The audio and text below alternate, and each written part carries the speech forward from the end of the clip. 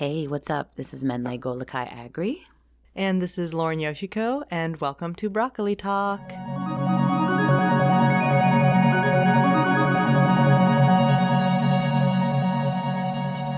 So today we are going to be continuing just talking to each other because it's a day about eating weed.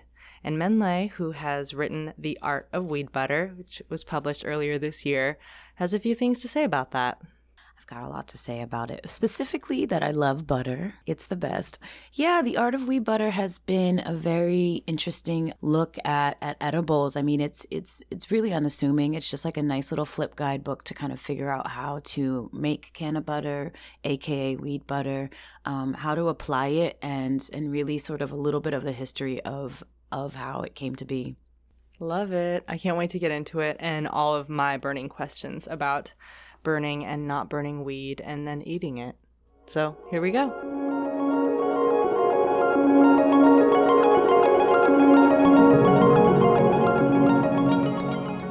The Art of Weed Butter, published February. How has it been? You wrote much more than just a little cookbook, huh? I guess I did. I guess in my true ranting personality, I did just a few chapters in the beginning that really kind of gets into, the legality of herb and how we even came to be at this place of privilege to be able to like eat a damn edible and make it at home. When, as we know, there's still a lot of people in jail for it. So the section is like, sorry for the buzzkill, but I think it's just really important to kind of like understand that, or at least like just be gently reminded how far we've come to be able to eat and make edibles. But essentially it's just a sweet little book that helps guide you through how to make canna butter, whether it's vegan butter, ghee, avocado seed oil, shea butter, things that you can incorporate into different meals that you already like to make and or like onto your skin as topicals. I think it's just a really versatile thing that can be applied in various ways. What do you think makes weed butter special? It's really special because I think a lot of us have a very warm association with butter. Butter is just so damn good. Even if it's vegan butter, if you find the right kind, it's just good. I have a funny story from when I was a kid. My mom told me that I used to bust out a full package of butter and just chomp on it, just straight butter. It's a very pure way to add herb into anything that you cook. I think a lot of times sometimes these very prepackaged edibles, you get a lot of shit in there that you don't want, and sometimes just a lot of sugar, frankly. And the great part about being able to incorporate it on your own is you can add what you want and what you don't want, right? Now, I should clear up, if I wanted to just grab a bud, grind it up, stir it in with some butter, and smear it on toast, versus putting prepared weed butter on my toast, I'm not going to feel the same effects, right? You do need to essentially decarboxylate, which is transferring it, you're heating it up and you're transferring the forms of the cannabinoids from acid form to non-acid form. So essentially, for example, THCA is THC in acid form, and when you decarboxylate it, removes the acid and you're left with THC. So the basic way to do that is really just popping it. It's like you grind up some herb like you're about to roll a joint. You put it in the oven at 200 degrees Fahrenheit, about 102 degrees Celsius, and you heat it from anywhere to about 15 minutes to 45, depending on if there's any water present in the herb, how fresh it is, various things like that. And, you can go online to search for all of those different specifics, but that's kind of what you have to do in order to do any sort of edible or even topical application of a homemade butter. Yeah, so decarbing or decarboxylating is really just heating it up to the point that releases all the good shit into a form that your body can absorb and feel effects from.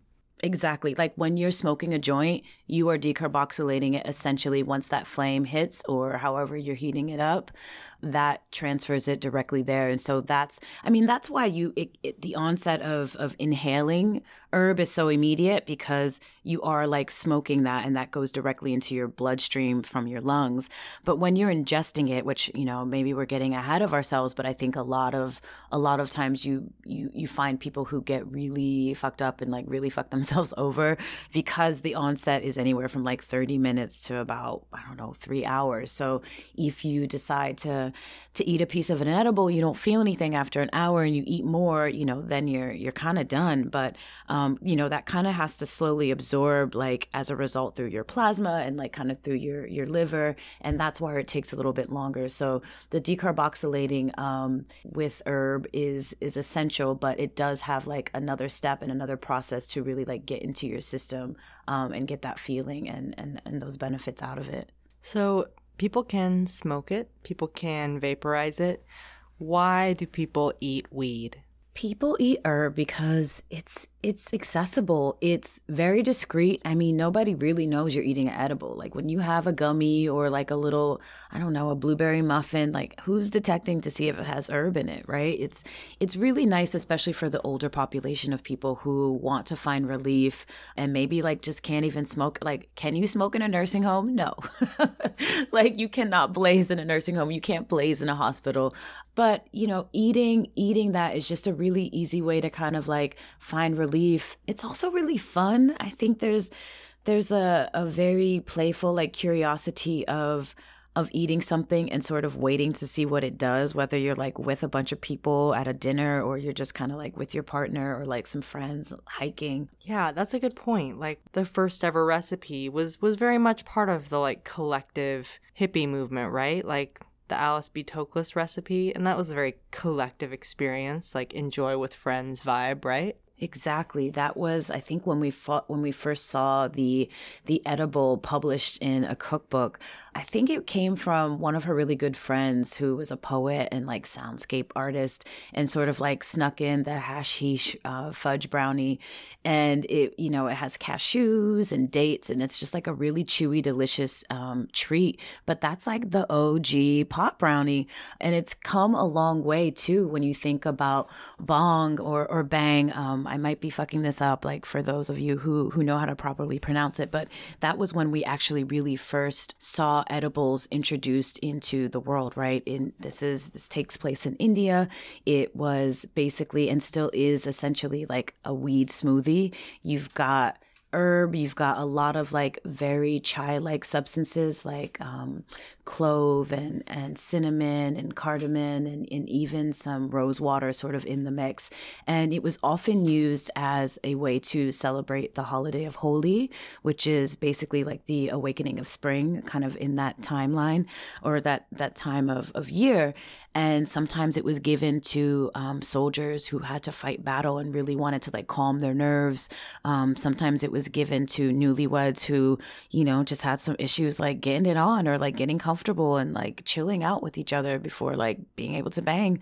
Not to be confused with the actual term of the but banging, get it? And it's developed into simply, kind of the same thing. I think a lot of us continue and will always continue to eat herb as a way to like achieve different levels of comfort, for ourselves. And it's been around forever. I think our relationship between eating cannabis has been a long time coming. I love that. I did not know anything about the origins of that word. I've seen some rec product somewhere in the States that's like bang bars, and now I am low-key offended on behalf of this deeply rich history. That is incredible. I personally, of course, have a shit weed edible origin story of like my first experience being too high, too much, involving Alice in Wonderland in 3D. And yeah, it was not pretty, and it turned me off of edibles, and I ended up coming back around to them, experiencing my first low-dose controlled edible a few years ago, and it was like, oh, a 10 milligram lozenge is truly like an anti-anxiety pill. It's not like smoking a joint at all. It's a very different experience, but it was doing something for me that I didn't know I could experience without like a prescription. Also in this post-legalization era, I didn't feel anything about these like edible dinners popping up everywhere. It was like, okay, people are just stoked to be able to do weed big whoop. But then I went to one and it's like, weed is the least interesting part of the experience. It's about being in this completely new environment where you're at this table of strangers. Everyone's on the same ride. We're all on the same page. We're not really sure what's going to happen next. Maybe we'll get a little stoned. Maybe we'll get really stoned. Maybe it's just a CBD dinner and the people at the table are getting educated and super excited to see how the chef is going to coordinate ingredients and courses to fit the different strain profiles and tasting notes. But it's also like, I mean, just a cool environment of like people who are excited for something different and just in it together, like that collective experience. And it is not like a smoke sesh in the woods. It's a totally different adventure. You know, it is. And I like that you mentioned that, especially when it comes to that low dose. Like that low dose is where it's at. Like when you talk about edibles, we should just always just be talking about the low dose, except for people who really like, you know, need pain relief and really trying to go to the sixth dimension. But food it's remarkable how it brings people together. It sounds really corny, but food is like the first thing that we have really like been in contact with as humans. You know, you're nourished initially. That's how you stay alive. And I think when you combine that with an experience that can be, you know, let's be real, like cannabis can be psychedelic. When we're talking about THC, it is essentially that. And so when you go on these little journeys with other people, that really, I don't know, it really gives you like a community experience that you find just with food, but also like you find in the cannabis community in general, I think. And I feel similar sentiments whenever I do host like dinner parties with herb, you know, and people sort of have this very playful, childlike, like very earnest wonder of, you know, how is this going to feel? Like how much should I take? You know, they want to be guided and they want their hands to be held, because it is a really special thing to be able to experience. And it can also get really, you know, it can get really scary. I think like your story, a lot of people have that I ate too much story. And I'm really trying to avoid that for people. But you know what? You never know how your body interacts. And so you can never really be prepared. But luckily, you know, you can take it slow. I think taking it slowly is always good. And always having like a I got too high starter pack is just like a good look to know in life. You know, you want some peppercorns, you want some lime, you want some lemon, some citrus, some soda water, and even ibuprofen. A friend of mine said that she has she knew of an antidote from a nurse who works basically at the ER. And she says when people come through, which they do, really nervous and scared about like eating too many edibles or like getting too high, she basically just like gives them some ibuprofen and like tells them to wait. So you know, like you're never really gonna, you know, nothing terrible is gonna happen. You just really have to be prepared and know what to expect and really know your body. Like having those low doses, having those 5 milligram lozenges, or even having the knowledge to know like I can't do any more than like 0.5 milligrams of THC, or I can only do like a 20-to-1 CBD THC. It's just really helpful, and I think it just has created like a better experience by far for the edible community.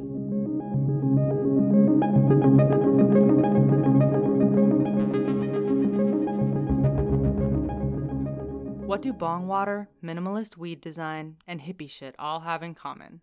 That's Mr. Green. If you've been reading Broccoli Mag for a while, you might even remember their feature in our first issue. Mr. Green is a friendly shop for high-minded people, and we love the mix of humor, style, and art across everything they do. From artist collabs to countercultural zines, keychains to water bottles and hilarious shirts, you could pretty much furnish your entire life with these vibes. Basically, weed is more fun with Mr. Green. Visit their shop in Los Angeles or online at green-mister.com. On Instagram, tap the follow at shopmrgreen.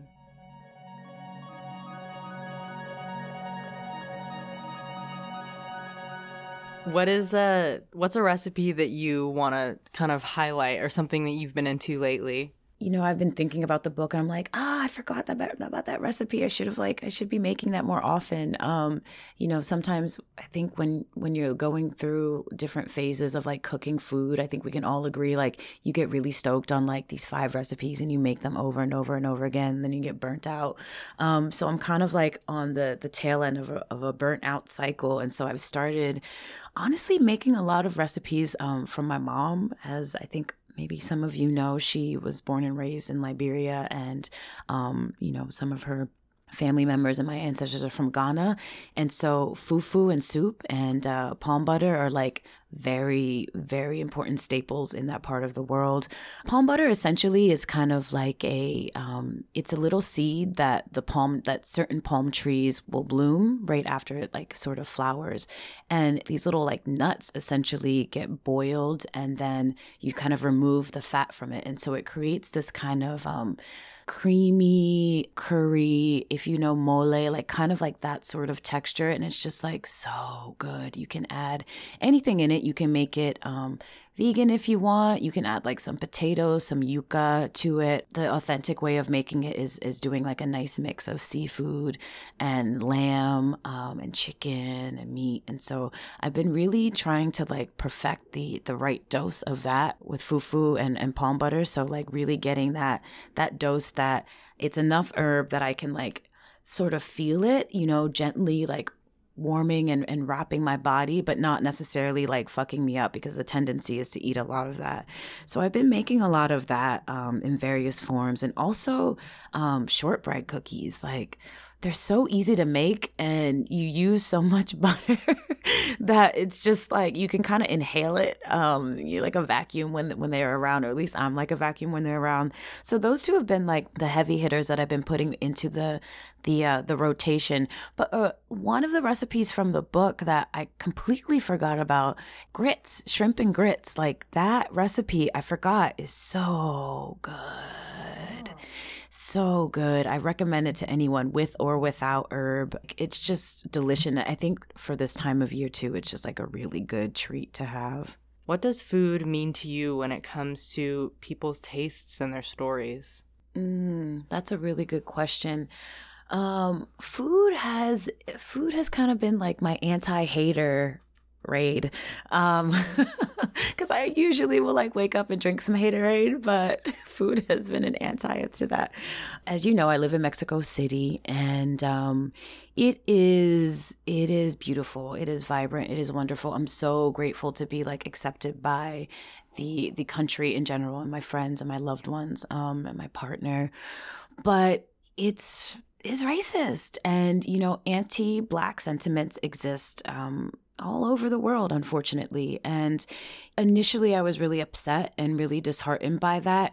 And it kind of turned more into like a curiosity and a sense of like research, right? It was kind of like, okay, well, why? And like, what is that all about? And what's the history here?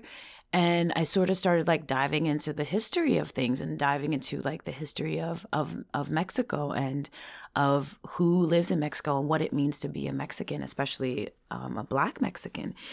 And food is I don't know if you know, but food is like a big deal in Mexico. And it's delicious and it's important. And there were just different dishes that I would end up tasting, and I was kind of like, this tastes like my mom's cooking, or this tastes like something that I've tasted in the South. Like you think of tamales, and there's like the Southern tamale, and then there's like the tamale in Mexico, and then there's actually a town in the Congo, I believe, that's called Tamale. And so there's just, I think food has been a really interesting way of tracking and really recognizing how and where people have come from, and sort of bringing us all together.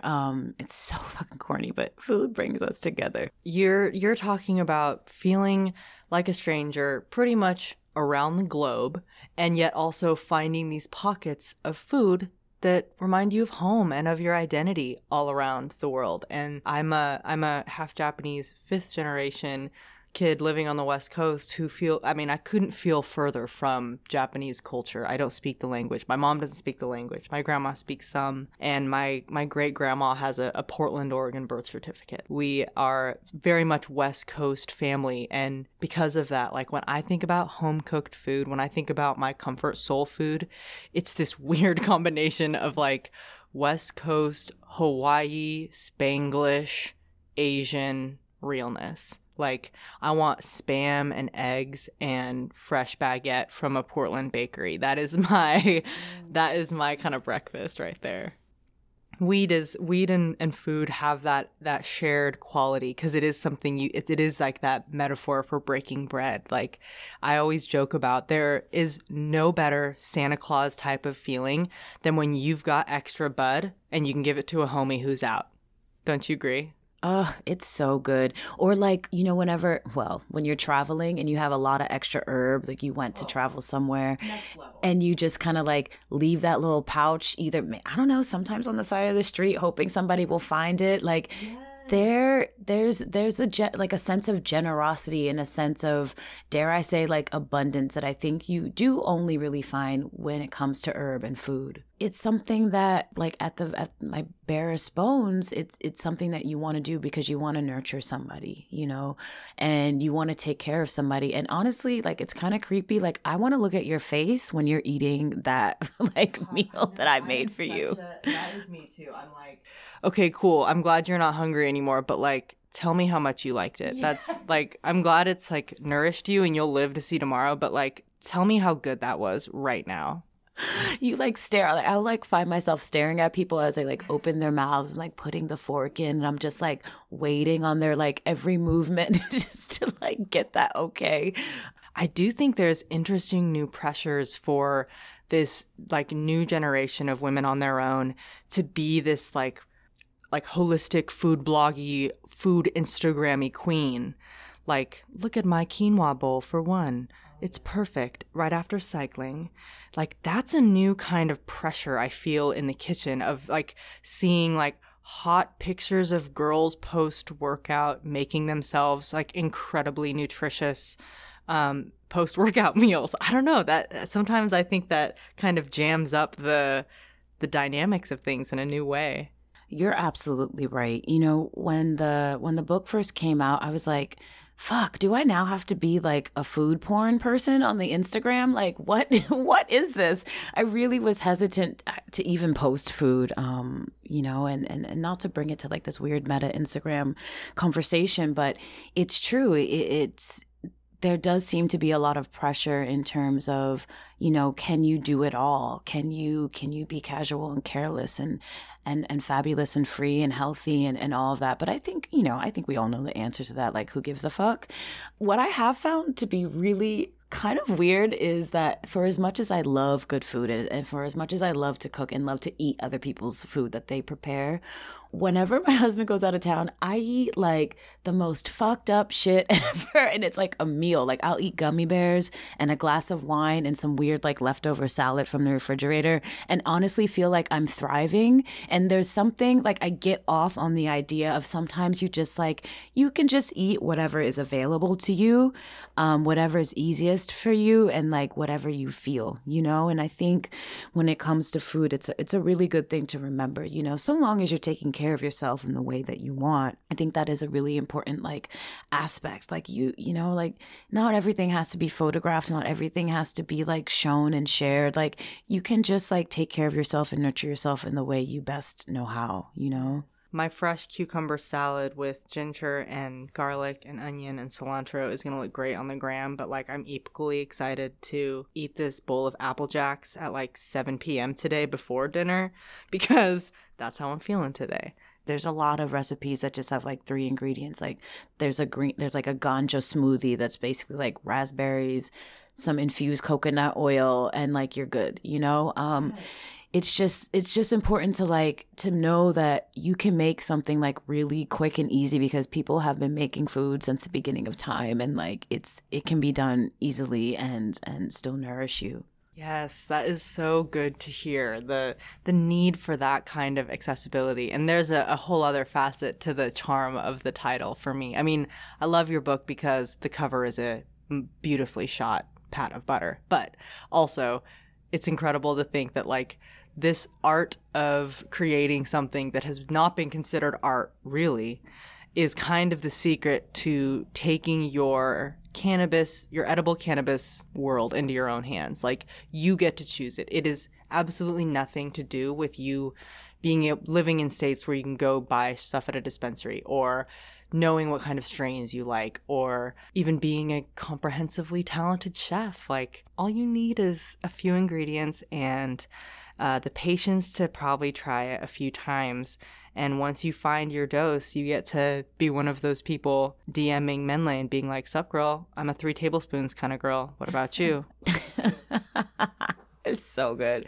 It's so good. I mean, it's easy. It's really easy to do. And it's like, it's fun to be able to take control over like how and what you do. I mean, it's kind of fun also to find your right dose. Like, sometimes you will get fucked up. Like, just make sure you have like that weekend where you can kind of say, all right, like what kind of girl am I? Like, what kind of dose girl am I? It's like finding your right drink or finding the right shoe size even. It's just a relief.